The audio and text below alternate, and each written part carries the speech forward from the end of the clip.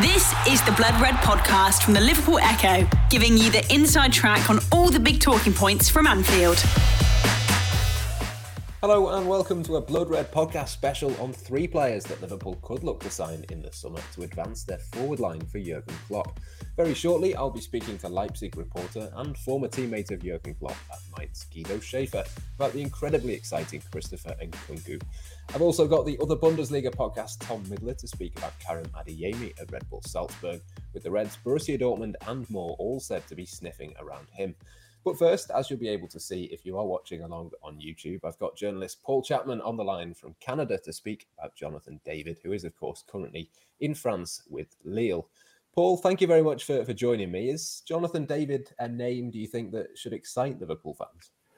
Well, I mean, that's the, what do you want to put a tag on it, Matt? Is that your £30 million question? I think there's a certain segment when you say Liverpool fans, you know, you're a journalist like me. You see the absolute breadth of the spectrum in terms of how people are. And there is a segment of the supporter group that won't be happy unless it's a Kylian Mbappe or an Erling Haaland. And I think you have to understand Jurgen Klopp and Michael Edwards, or, you know, certainly Julian Ward moving forward, what their targets are. And the FSG model is not to go out like Real Madrid and spend a ton of money on it. So what does Jonathan David represent? Well, he represents potential, and he represents a proven track record where he's been getting better and better every year, probably at a better price point than you would think. But, you know, I think if we look at the market, Dusan Vlahovic just, you know, moved for an insane amount of money.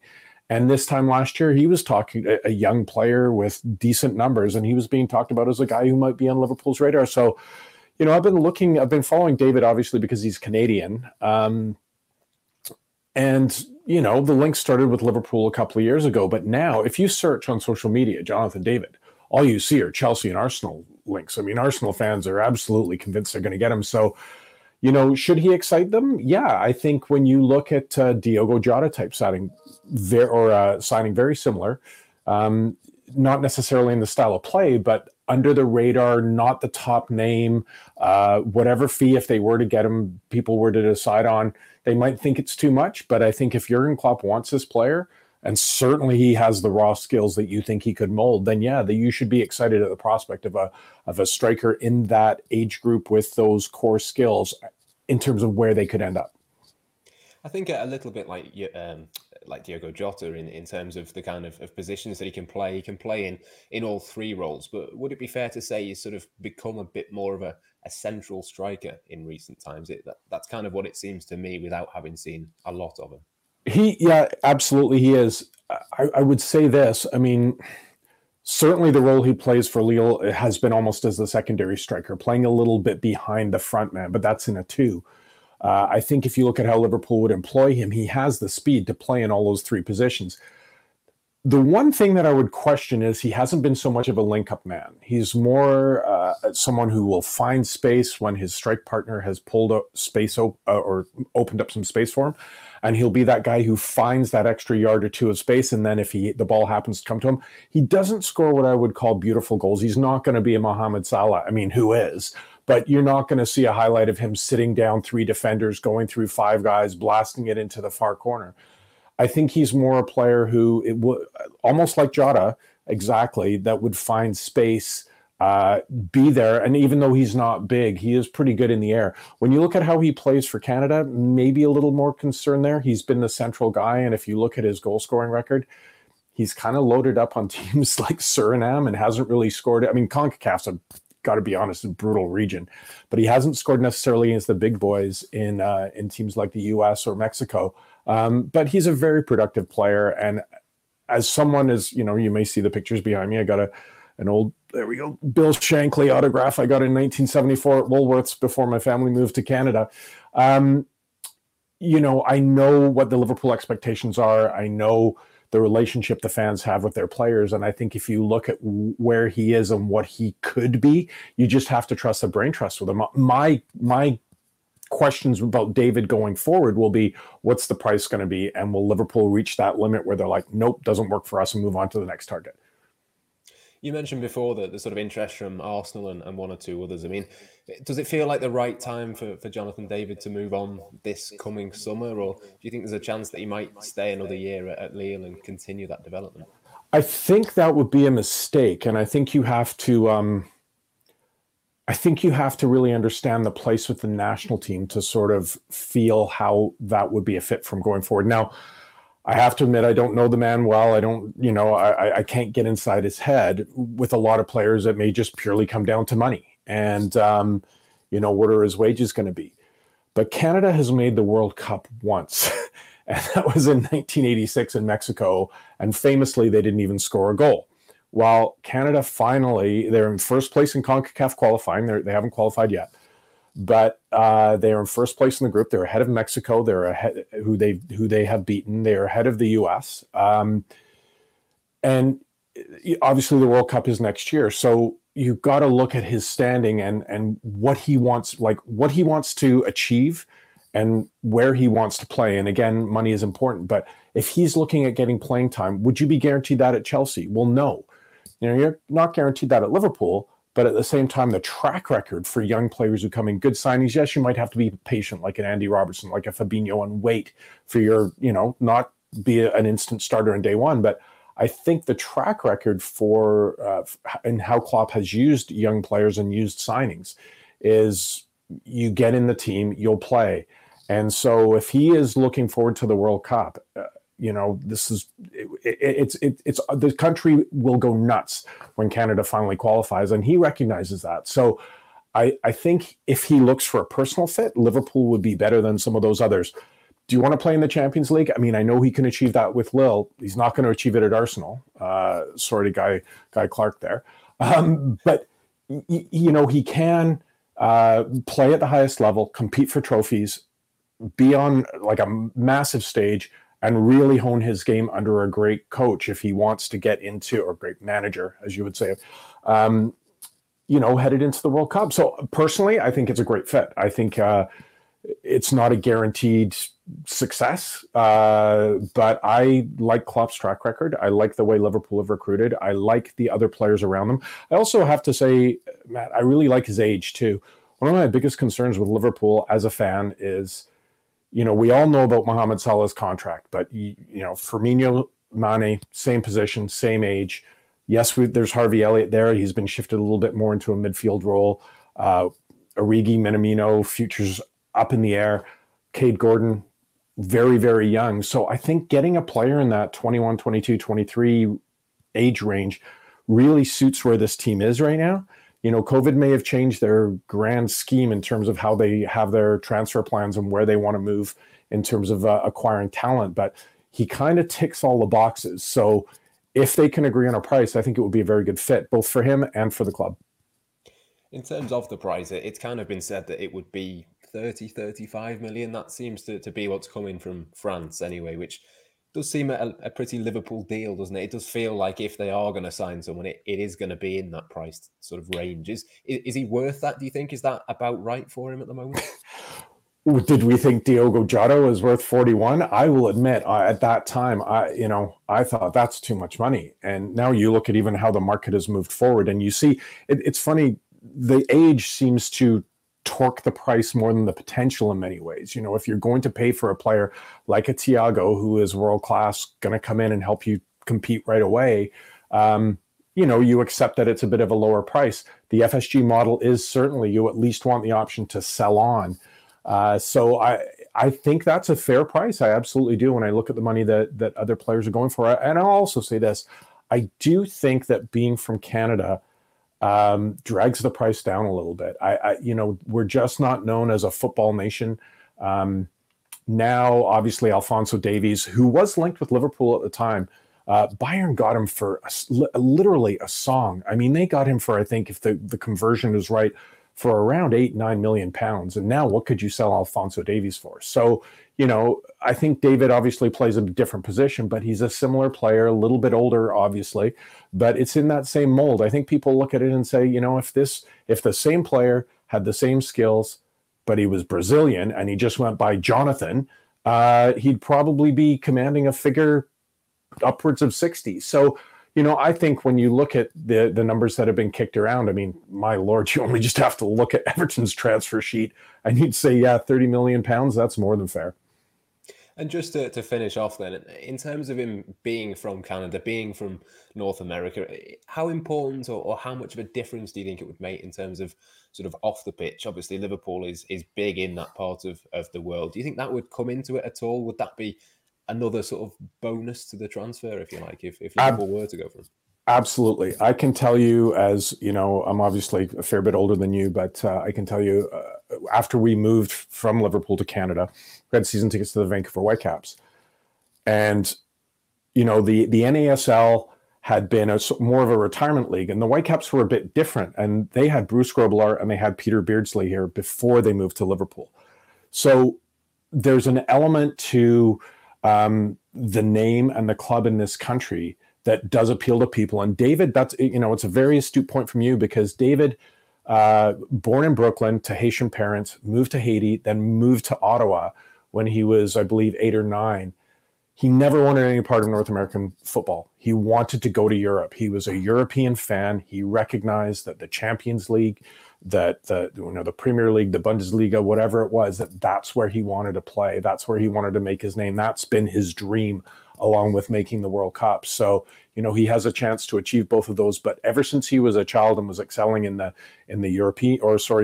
Canadian youth leagues, his focus has been on playing in Europe. And if your eyes are on Europe now, what better place to be than a Liverpool? Because you've got the European pedigree. It's the big league. The money is there. The stage is there. The audience is there. So I do think that fits in. It all fits well. Now, whether, again, the finances can be agreed, that's what it comes down to. But to me, it looks like there's a very good chance of this happening. Yeah, it certainly makes a lot of sense. And of course, he was on Liverpool's list when they signed Diogo Jota a couple of years back. So certainly one they have been keeping an eye out for. Paul, thank you very much for your time and your insight. Really interesting stuff. Anytime, Matt. I'm a big fan of all your podcasts. I've said it. I'd let you know I walk my dog and I listen to them all, even Doily. I will give you one little bit of information I do know about David, though. I talked to some people in his camp. He starts every day off with a big bowl of bran flakes. And that is as good a place as any to finish off. Paul, thank you very much. All right, have a great day. The Blood Red Podcast from the Liverpool Echo. I'm joined next by RB Leipzig reporter Guido Schaefer to talk about Christopher Nkunku, who has scored 17 times this season and assisted another 13 in Germany. Guido, it's good to speak to you again. We've spoken about plenty of players in the past, but never about Christopher Nkunku. How good a season is he having this season? Now, Christopher Nkunku, I don't know if I understand you right. Christopher Nkunku, for me, is the best player in this moment in the Bundesliga. He's famous. He's so skillful, and I think he's a quite perfect package now. And you asked me for Liverpool or for Chelsea or for which team? Man U? Yeah, for Liverpool. For Liverpool. Yes. Yes. Oh, I think he's a perfect player for Jurgen Klopp, and I'm sure he's also on the list of many big clubs, and for sure also Liverpool. And I think Manchester United think about him. I think it's not. I love him. I love Christopher Nkunku, not only because of his skills.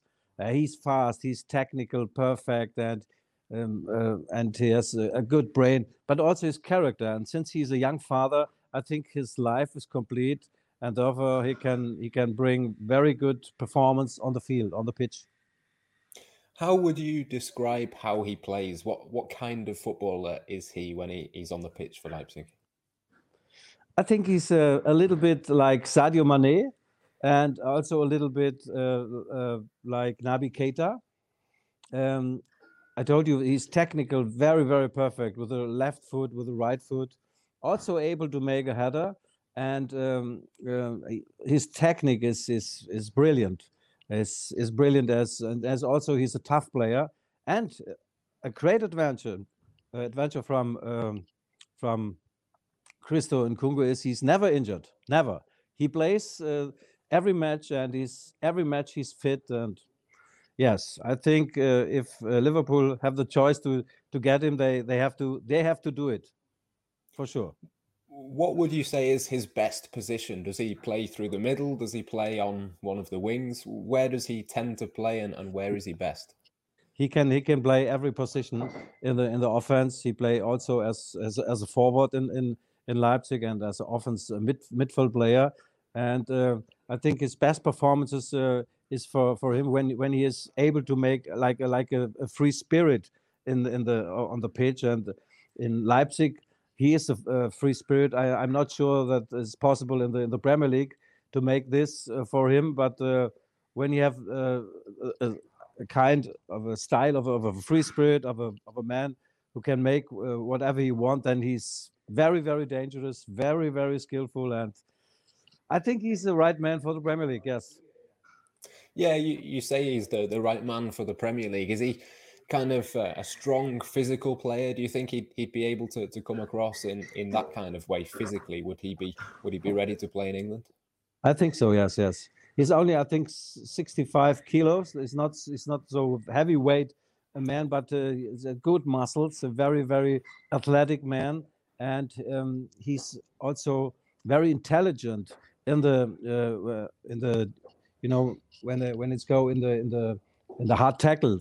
When the opponent come with a hard tackle, he see this and he make a little bit a jump, and therefore also he's never injured. I think he's physically also able to play there. Yeah, definitely. He's been good in the Champions League as well. We've seen him against obviously Manchester City and PSG. Did he stand out in those matches as well? Pardon me? Did he stand out? Was he a good performer in the Champions League as well this season? Yes. He was. I think he was the best player in this season. He is the best player, and he's playing his best season in his career. And he made the difference in the matches also, and especially in the Champions League matches against Paris, against Manchester City, and I think also Pep Guardiola saw him, and I think he also fall in love with Nkunku. And in my opinion, he's able to play in every team in this world, and he's able to make every team better. But he's expensive. He has no exit clause in his contract, and the contract will end in summer 2024. Good contract for Leipzig. Do you know roughly how much Leipzig would want, or is there no fee? They just want as many teams to come for him as possible so the price can go up? I think, yeah, the Leipzig want to work with him till the end of this life. He's so important, and I think without Nkunku, I think they play in the Bundesliga in the end of the bottom, on the bottom of the ranking.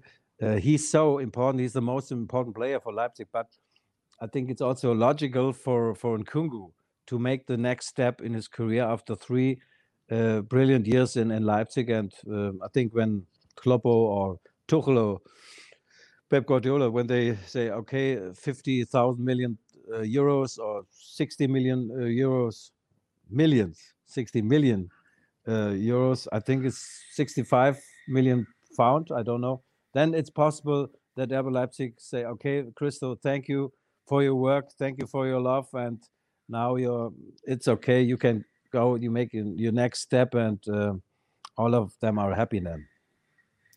Just to finish then, is this season his best season? Have you seen a lot more from him? What's the difference between before this season and then this season? What is it that's changed for him?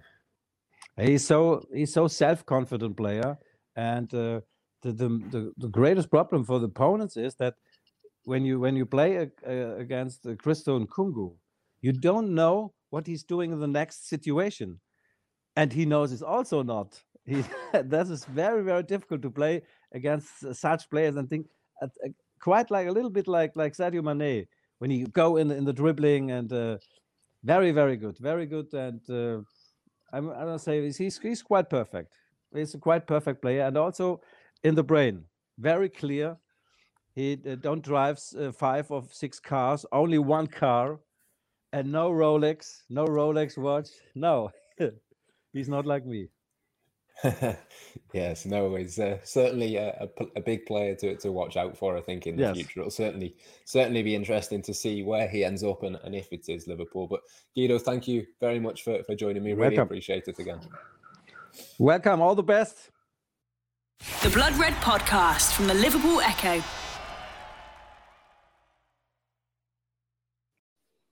And I'm joined last but not least by Tom Midler from the Other Bundesliga podcast to chat about Karim Adeyemi, who is, of course, at Red Bull Salzburg, a club that Liverpool have taken a look at plenty of times in the past.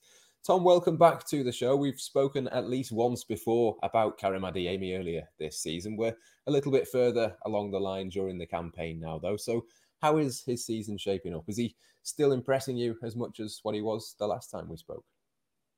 Yeah, so first of all, thanks for having me back on. It was nice to chat with you a little while back and look at Adeyemi, who is just coming into, well, he's been having a very good season. That is still the case. He's on 14 goals, bagged a hat-trick in December as well in the league. I think it was his first ever top-flight, professional hat-trick, actually. All the goals sort of knocked in from in and around the 6-yard box. So he showed a bit of a goal poacher's side to himself, which he's displayed from time to time, but it's not really the first thing you'd say about Karim Adeyemi. So that was another little bonus for him, and it got him through after what had been a bit of a tough patch without scoring. It was only a few games, really, but when you're playing at Red Bull Salzburg and you're the main striker, you pretty much expect to score all the time.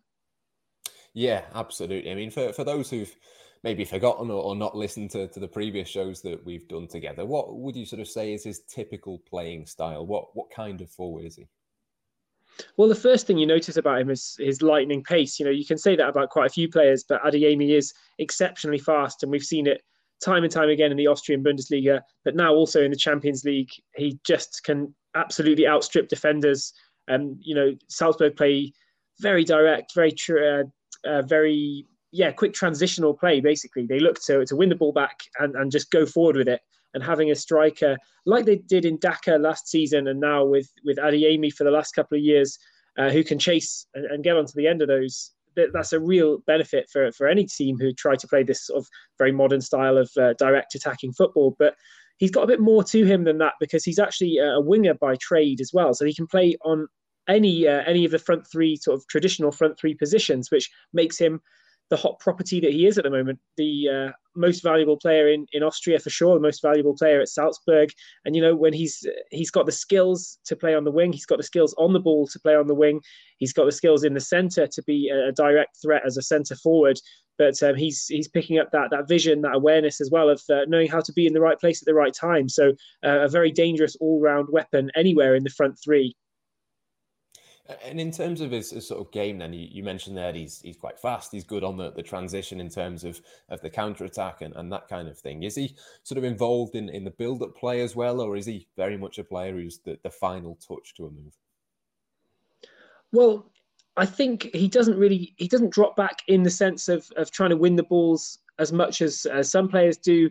I mean, there was I suppose a Liverpool comparison last time was with Firmino and the way that Firmino can drop in and sort of give another outlet. He does that to some extent, but it's not really a speciality of his game. He brings those other skills in the fact that, as I mentioned before, he's just as good as a centre forward, as a player who's willing to take people on.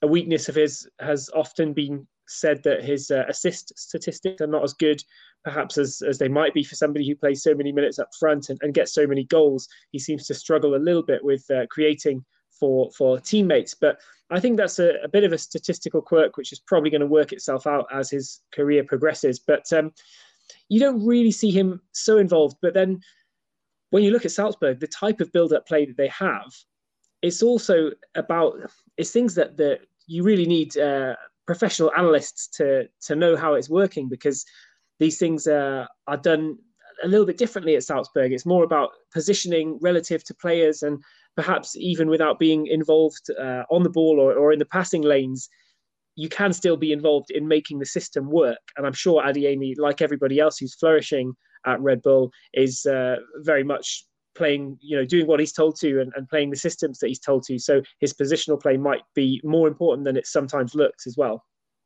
Yeah, I think that's really important as well for Liverpool. Obviously, a similar system, similarly complicated to get your head around it when you watch it. I mean, if Liverpool were to sort of go in for him and firm up this interest that they supposedly have in him, do you think he'd be a player that naturally would suit at Liverpool because not just of the Red Bull links, but also the kind of intelligence, I suppose, as a footballer that you seem to be describing there?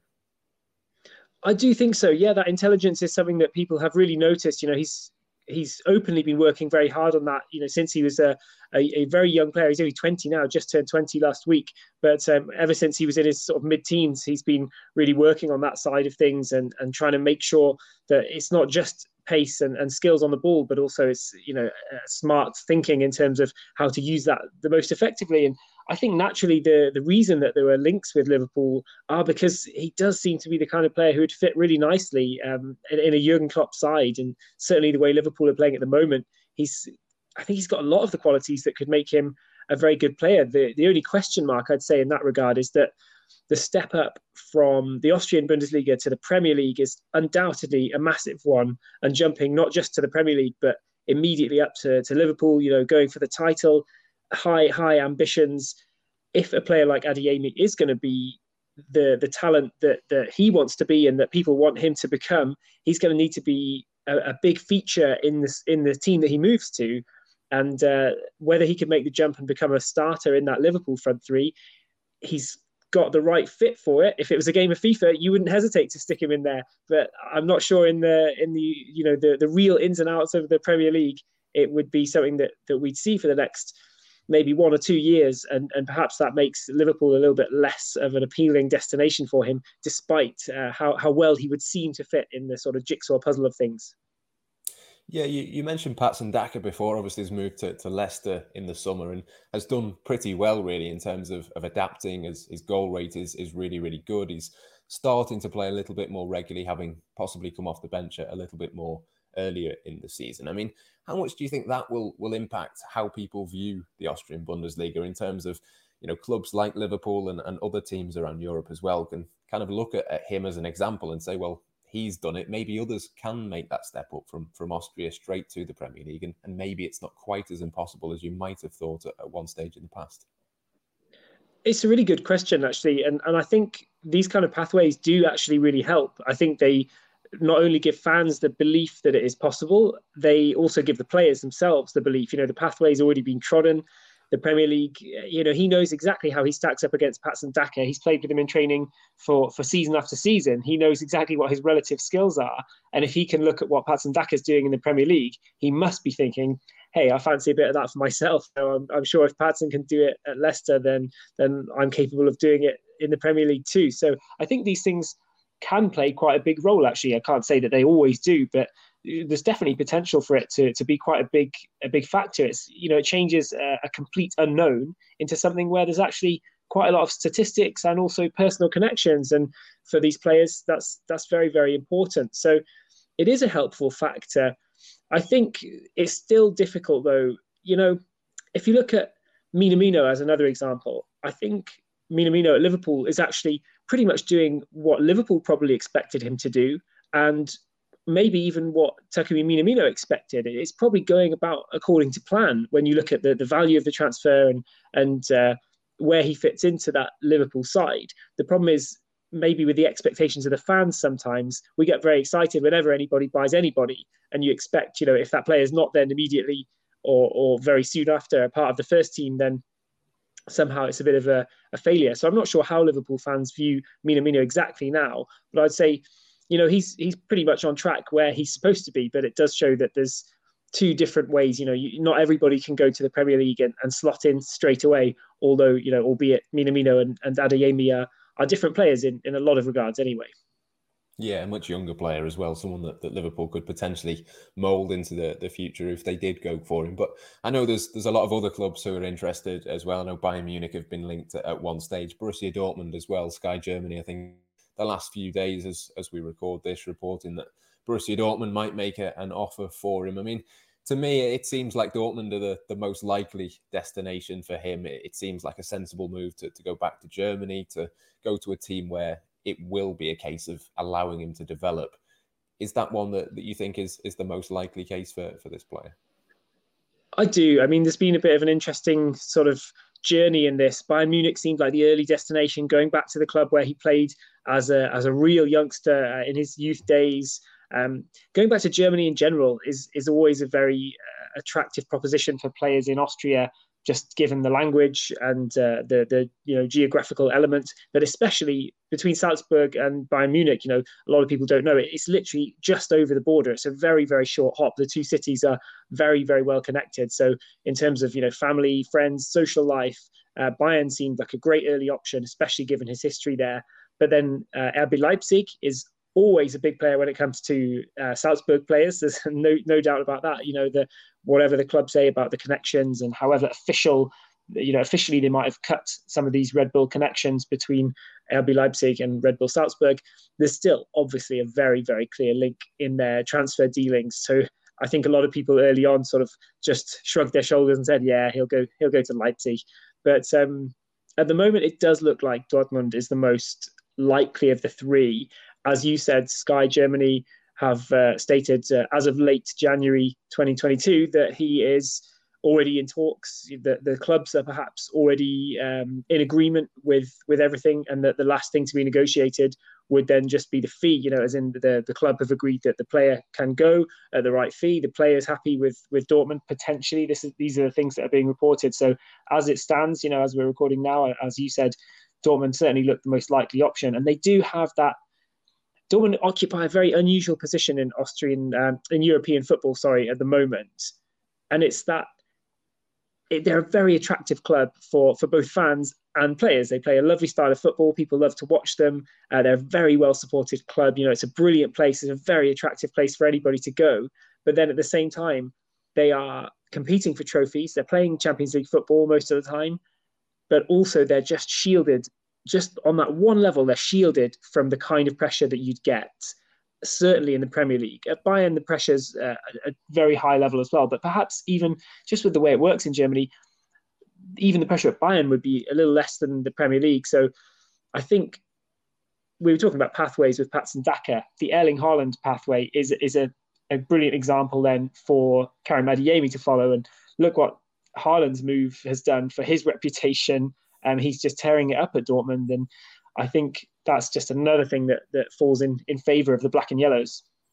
Yes, it will certainly be interesting to see where he ends up. Thank you very much to Tom Midler for his insight on Karim Adeyemi, and to our other contributors as well for their insight on Jonathan David and Christopher Nkunku too.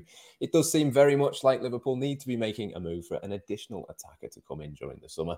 It won't be Kylian Mbappe or Erling Haaland, but it might well be one of these three. That's all we've got time for, though, on the latest Blood Red podcast. Until next time, it's goodbye for now. You've been listening to the Blood Red podcast from the Liverpool Echo.